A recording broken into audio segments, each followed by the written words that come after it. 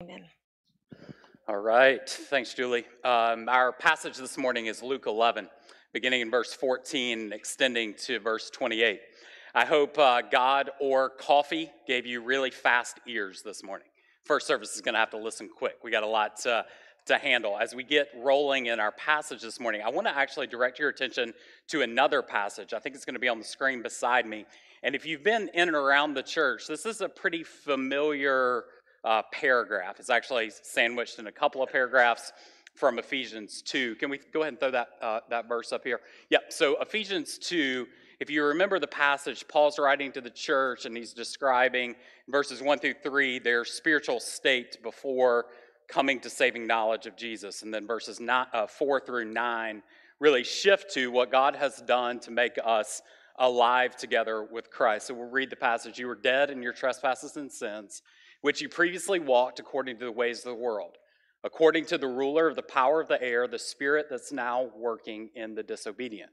We too all previously lived among them in our fleshly desires, carrying out the inclinations of our flesh and our thoughts.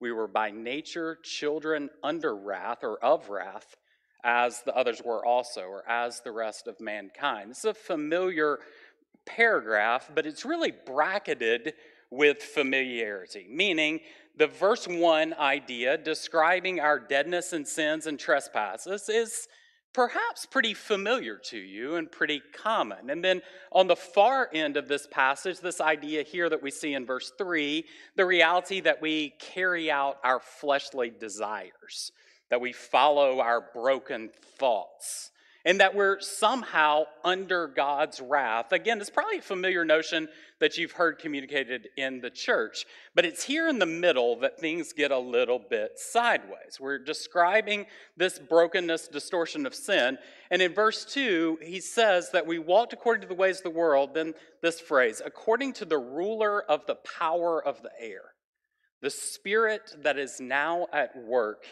in the disobedient.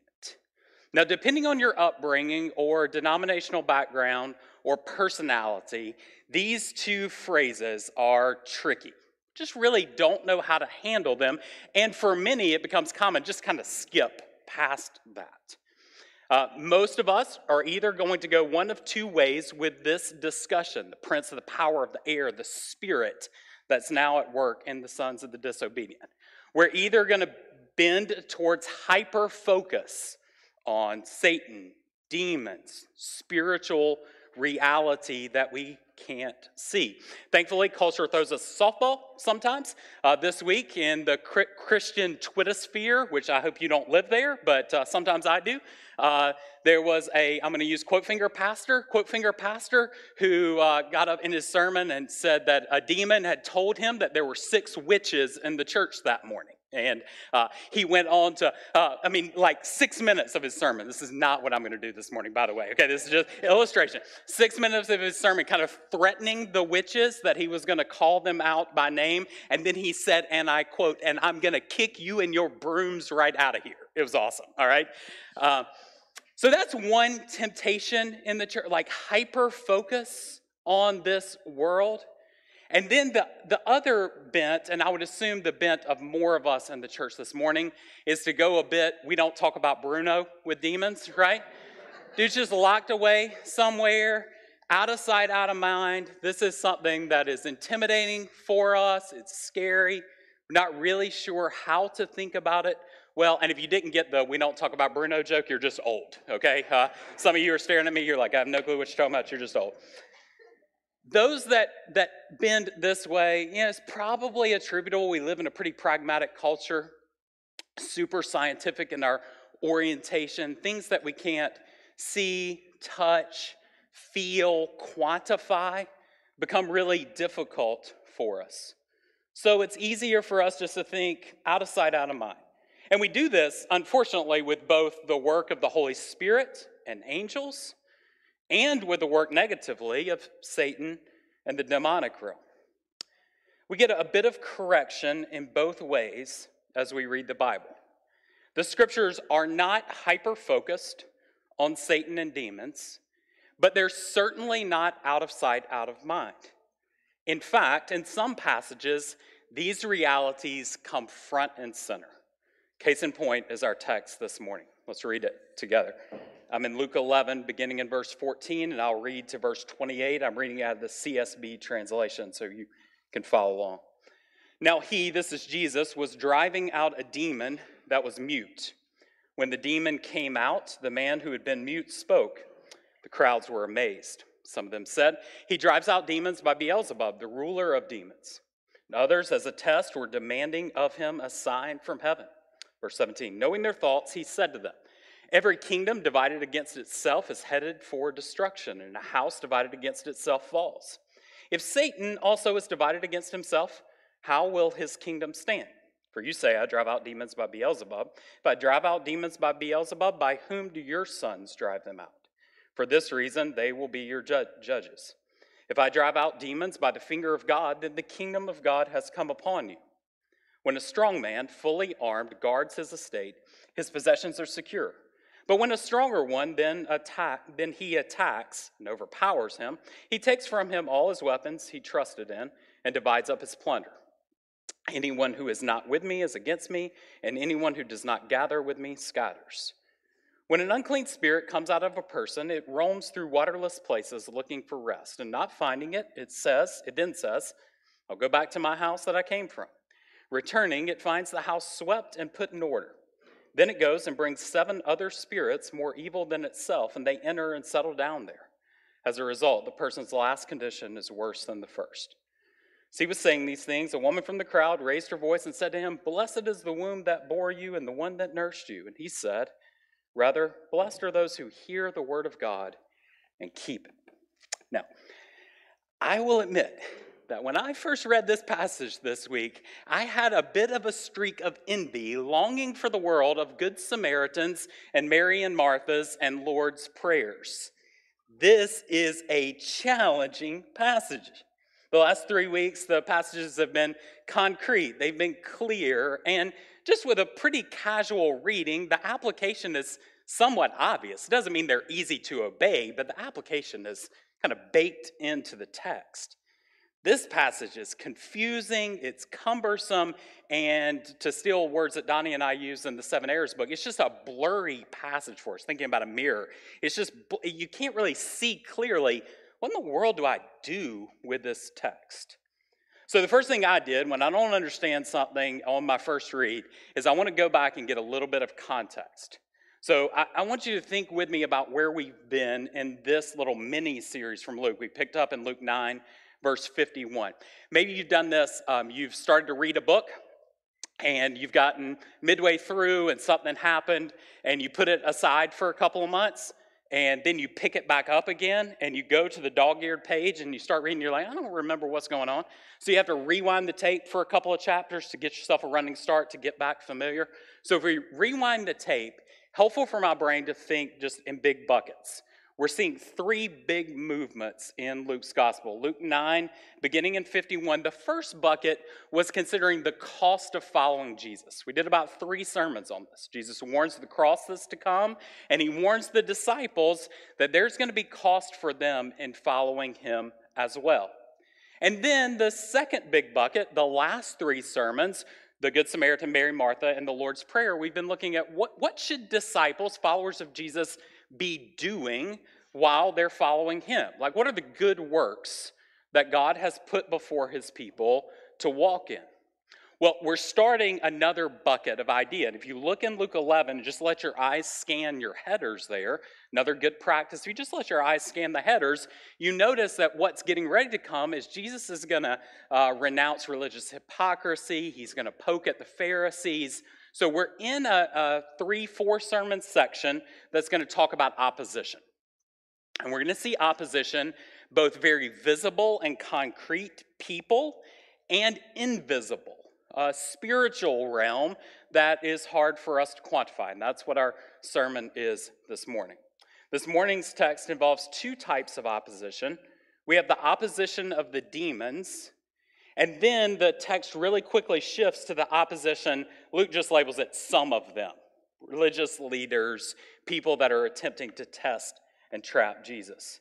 And we see that Jesus uses this second concrete form of opposition to talk about the first, demons, the invisible, hidden realm of the Spirit. And it becomes clear in these sermons, this sermon block, that things are getting ready to unravel for Jesus. There's going to be opposition that's ultimately going to lead to the cross. We begin to see that quite clearly. So how do we think about this really confusing portion of Scripture? I want to give you two big ideas this morning and then three so whats. So if you're taking notes, two big ideas and then three so whats. And the two big ideas, the best way I know how to think about this is to go back to grade school English class, which means I lost like 90% of you in doing that. You remember prepositions? I don't really remember prepositions, honestly. But it was like anything that a squirrel can do to a can, right? Man, that's really bad, because a squirrel can kick a can. I don't think kick's a preposition. But like any relationship that a squirrel has to a can, squirrel can be over a can, in a can, under a can, around a can. Okay, so we're going to think two squirrel to can descriptions of Jesus and this realm of Satan and the demons. First, Jesus is over the demons. Text demonstrates very clearly Jesus is over the demons. Two truths, 3 points of application. First truth, Jesus is over the demons. This is the most obvious point of the passage. And, interestingly, it's certainly not the main focus of the text. It's almost an aside. It's the first verse there specifically.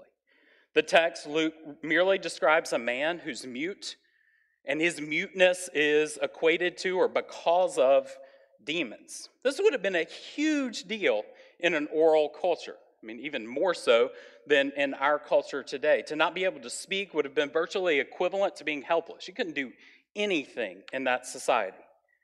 Jesus, then, interesting juxtaposition here, Jesus speaks, the demon leaves, the man speaks, and the crowd is amazed. Very simple, straightforward, concrete. Jesus demonstrates his power over the demons. This isn't the first time that we've seen this in Luke, though Luke does it less frequently than the other gospel writers. Look back in Luke 9, verses 37 to 43. This should just be a page flip or a quick thumb scroll back for you. Luke 9, this is right before we picked up this mini-series. We have this other interaction. Jesus is interacting with a boy who is experiencing convulsions, and it is attributable here to an unclean spirit. Again, we get different descriptions of this realm. I'm reading in Luke 9, verse 42.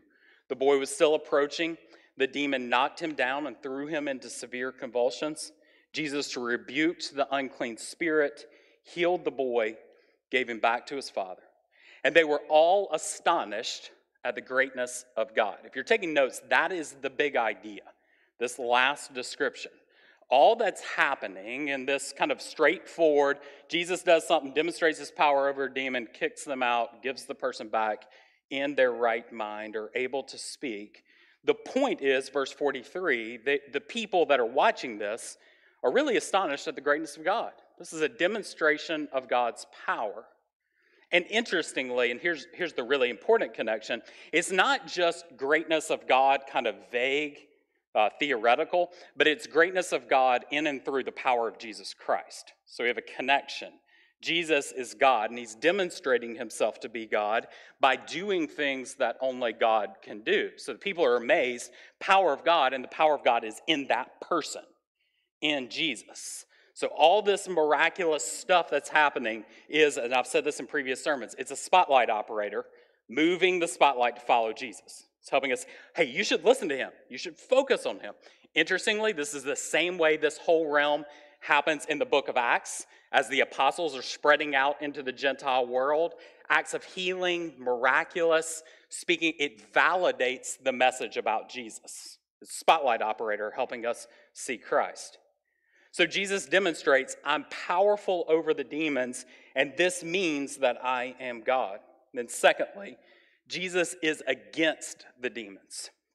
He's over them, and he's against them. This is the focus of Luke 11, 14 through 28. The religious leaders, or the some of them, I'm assuming them to be religious leaders, tried to test Jesus. And they say that he's doing these things by the power of Satan, not by the power of God. The language here in the text is a weird word, Beelzebub. It's likely, the origin's unclear, but likely it's a play on Baal, prophets of Baal. Baal worship in the Old Testament means something like Lord of the Flies in description. It would just be kind of a catch-all category for demonic, for Satan and his emissaries. So he said, you're doing it by the power of this demonic, satanic work. And then others don't accuse him of that, but they ask for a sign from heaven to make it clear under whose power he's doing these things. Sign from heaven brings back images from the Old Testament. Think specifically there about Moses and Elijah. Hey, how do we know, think about Elijah's interaction with the prophets of Baal. How do we know the one true and living God? Well, demonstrate that in a sign from heaven. Interestingly here, the language finger of God, I do these things by the finger of God, is a direct phrase from Exodus 8, where if you remember, Moses is interacting with Pharaoh's magicians, and they're saying, what are you doing? How are we getting that? How is this happening?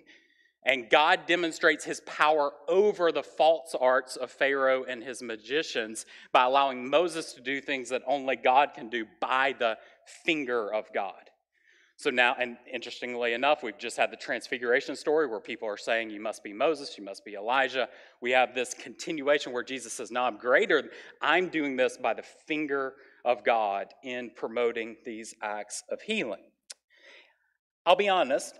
If I'm Jesus at this point, and the boys are asking for a sign from heaven, I'm a bit like, dude, I mean, didn't you see? Like, there was a demon, and that guy, right?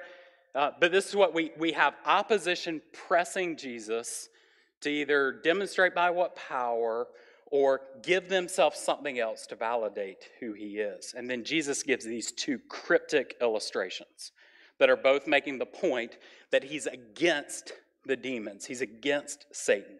The first of those is the end of verse 17 and verse 18. A kingdom divided against itself is headed for destruction. A house divided against itself falls. If Satan is also divided against himself, how will the kingdom stand? For you say, I drive out demons by Beelzebub. Again, the Old Testament's a really good place to look for this point. The nation of Israel, if you remember, following Solomon's reign, we have the fracturing of the nation. And it was almost a foregone conclusion after Solomon that once the nation fractures, exile is imminent. Things that are broken can't stay together for long. Destruction is coming. If an army is divided and not working together to accomplish the objective, it's going to get crushed. If the young white boys and the young black boys on Remember the Titans can't learn to come together as a team, they're not going to achieve the victory. If they're broken and fractured, you can't accomplish the directive. So Jesus says, why would I cast out a demon if I'm playing on Satan's team? It doesn't make any sense. Wouldn't I want more demons? And if I was on the opposite team, then why would I be fighting for good? For pure, for wholeness, for putting things back together again. Satan doesn't try to defeat his own forces. Only God does, because God is against the demons.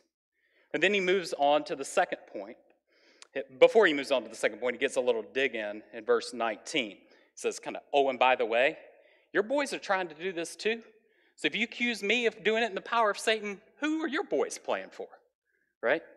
So let's get straight what's happening here. And then illustration B is this picture of a strong man, verse 21. Strong man, fully armed, guards his estate, his possessions are secure. But when one stronger than he attacks and overpowers him, he takes from him all his weapons he trusted in and divides up his plunder.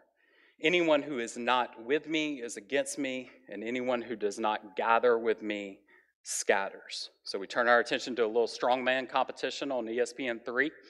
Satan is pictured as the strong man, the one who has the mute dude under his control, under his authority.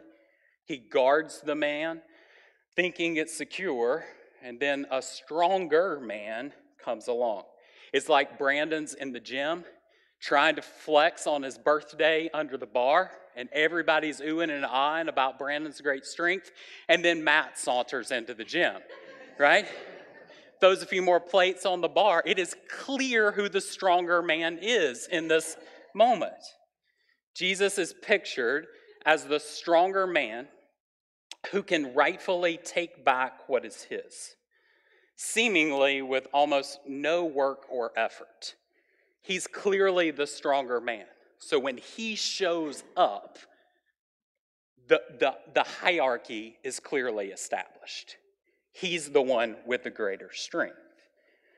Which then, so Jesus says in verse 23, hey, you probably want to be on team stronger man.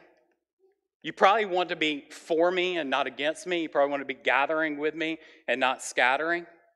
Don't get enamored by the strong man, because when strongest man shows up, you want to be on his side. This then leaves us, though, in a weird place before we consider the last couple of paragraphs here.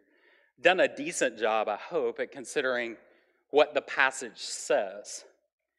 But it can be difficult, even in a place like this, to consider why it matters. Certainly the why it matters to Jesus' followers, to those that were around, that's pretty clear. You're interacting here with this mute man, and Jesus is making it clear, hey, you want to be on my side, you want to follow me because I've got power over the demonic, power over Satan. But why does it matter for us? What's the street cred of a passage like this? Especially if you, like me, might be tempted to neglect the thought of Satan, demons, this unseen realm of the spirit much of the time. Why does this passage matter? Let me give you 3 reasons I think this text should matter for you. First, this passage should matter for you because you need to grow in living with an awareness that everything is spiritual. You and I need to grow in an awareness that everything that is happening in our purview is spiritual. Look back at verse 20. This is one of the summary statements that's kind of hidden in there. I mentioned this earlier with the connection to Exodus 8. Jesus says, if I drive out demons by the finger of God, then the kingdom of God has come upon you. Jesus is using this episode, and Luke is highlighting this episode for us, to show those that are around that God is active and at work in the world. He wants those around to see that there are forces at play that we don't give enough attention to. His rule and reign did come to earth in the person of Jesus Christ. You remember this description, even in the outset of Jesus' earthly ministry. The kingdom of God has come near with Jesus' birth. More specifically here, the kingdom of God has come upon you. It's over you. It's demonstrating power over this other realm where demons and Satan run amok. Think back to Ephesians 2, the prince of the power of the air, that spirit that is now at work in the sons of disobedience. Jesus shows that the whole point of all this is to make it clear to the world that in Jesus the kingdom has come. They don't need to look for more signs from heaven because Jesus is all the sign that they need. He is God, and in his coming, the kingdom of God has come, and in his presence, the spiritual forces that are at work leading people astray are overpowered. If you're like me, it's really easy to lose sight of this. Think Daniel and the Lion's Den, some of the Old Testament stories where kind of the veil gets lifted and they're able to see, this fourth person that was there all along. They're able to see that there are chariots and armies that are fighting on their side that were out of sight, out of mind. I think it's important for us to remember that whatever we're facing is in large measure attributable to realities that we can't quantify, that we can't tangibly get our hands around. There are forces at work in the world leading astray, promoting brokenness, bringing about destruction, and there's the ever-present power of God at work in and through his Son, Jesus Christ, to right the effects of that brokenness.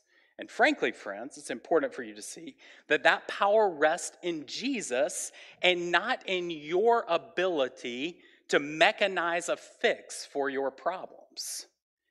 There's something bigger going on. Interestingly, though, the Bible, outside of the Gospels, doesn't make a whole lot of the whole demon thing.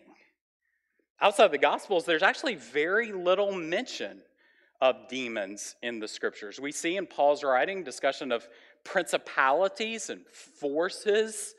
We see it described as philosophies even that are leading people astray.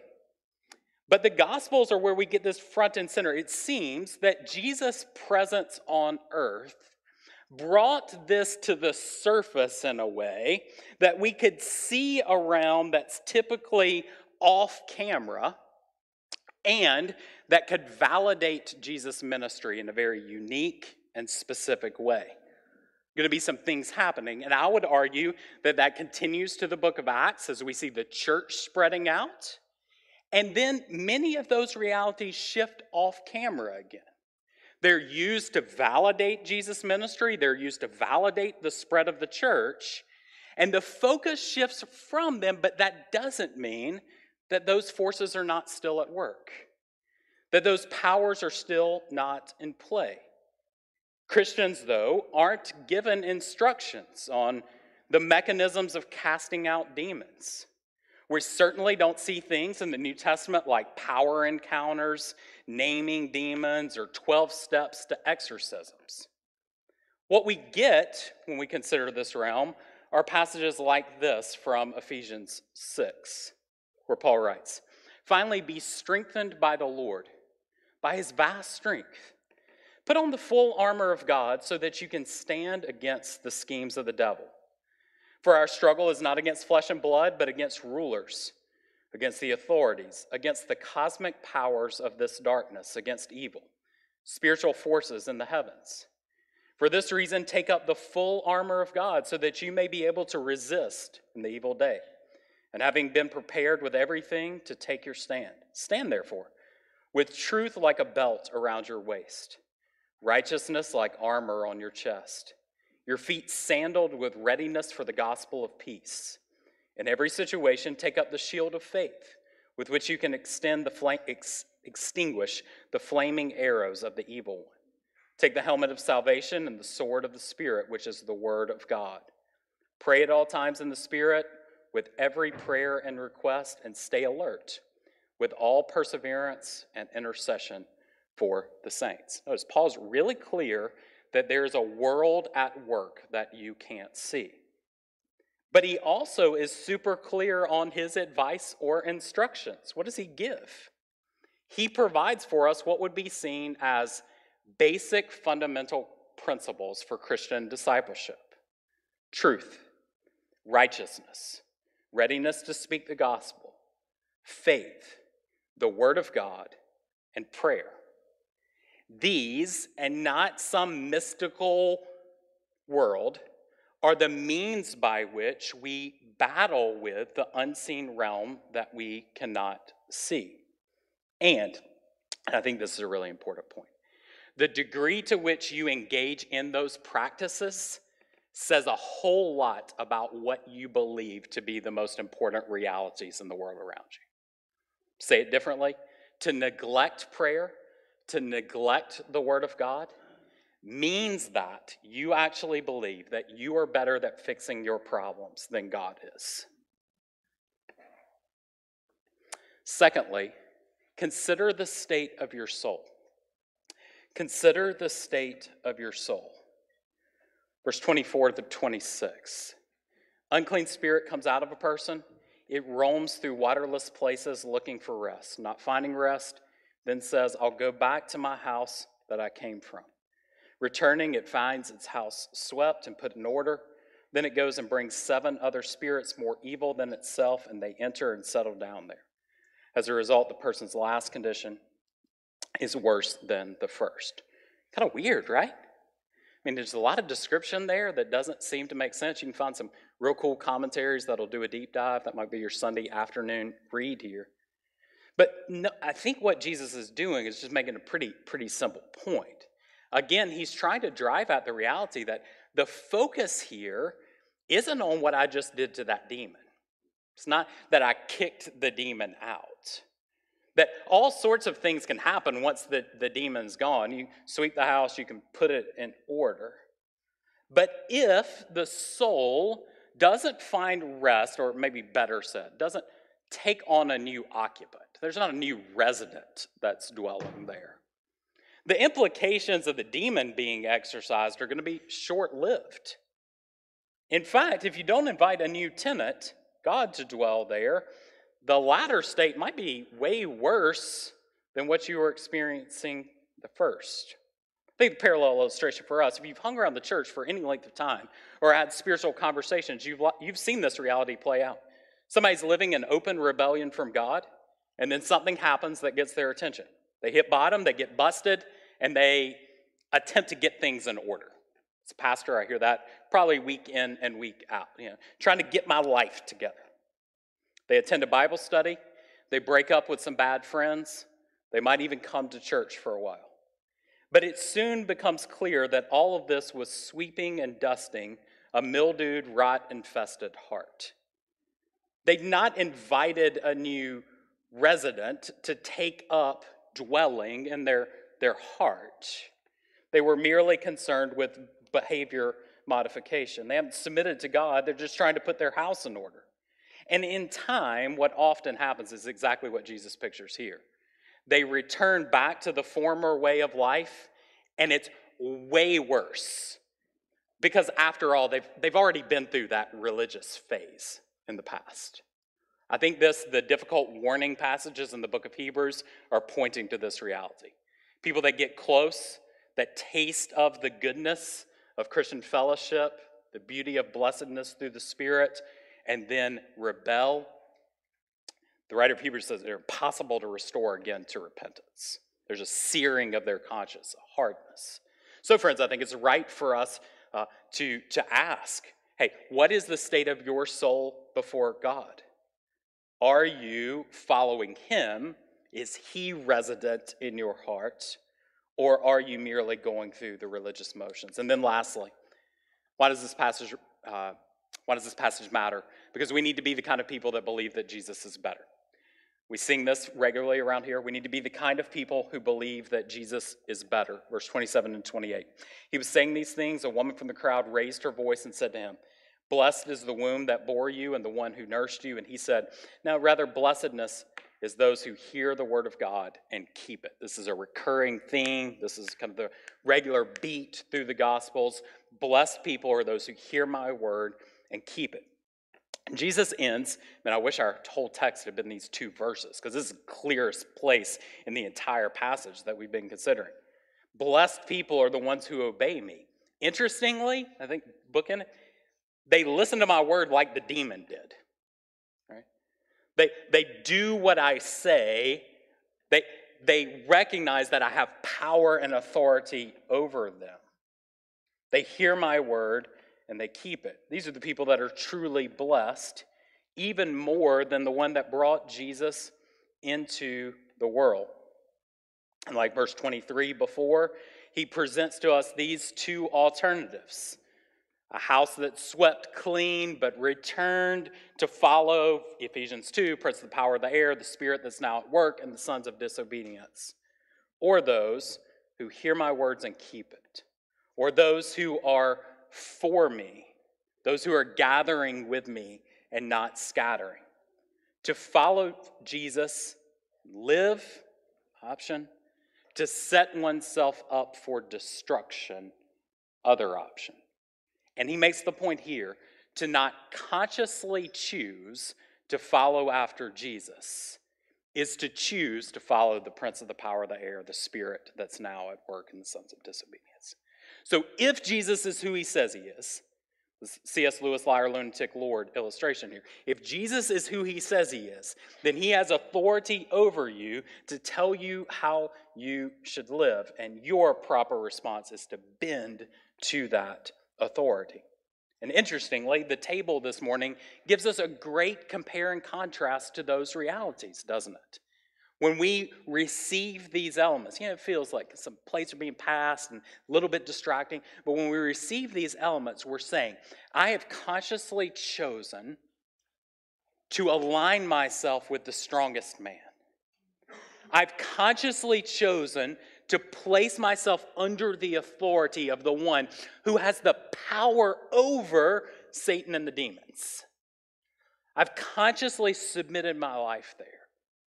And where's the place for these elements to have weight, right? They're kind of insignificant, little wafer and some juice. But where should they kind of be heavy in your hand? They should be heavy in your hand as you consider, is my hope in this reality that's symbolized in that's symbolizing the person and work of Jesus? Or open hand, am I depending on my own strength? So as you receive it, like imagine you're receiving a 50-pound dumbbell this morning and it's sitting in your hands, it's got some press on you to say, am I trusting this power to do work that I can't see? And if that's not you, you're like, oh man, house might be swept clean. I feel like I'm doing a good thing by showing up at church today, but I'm really not sure the state of my soul before God. Easy option for you.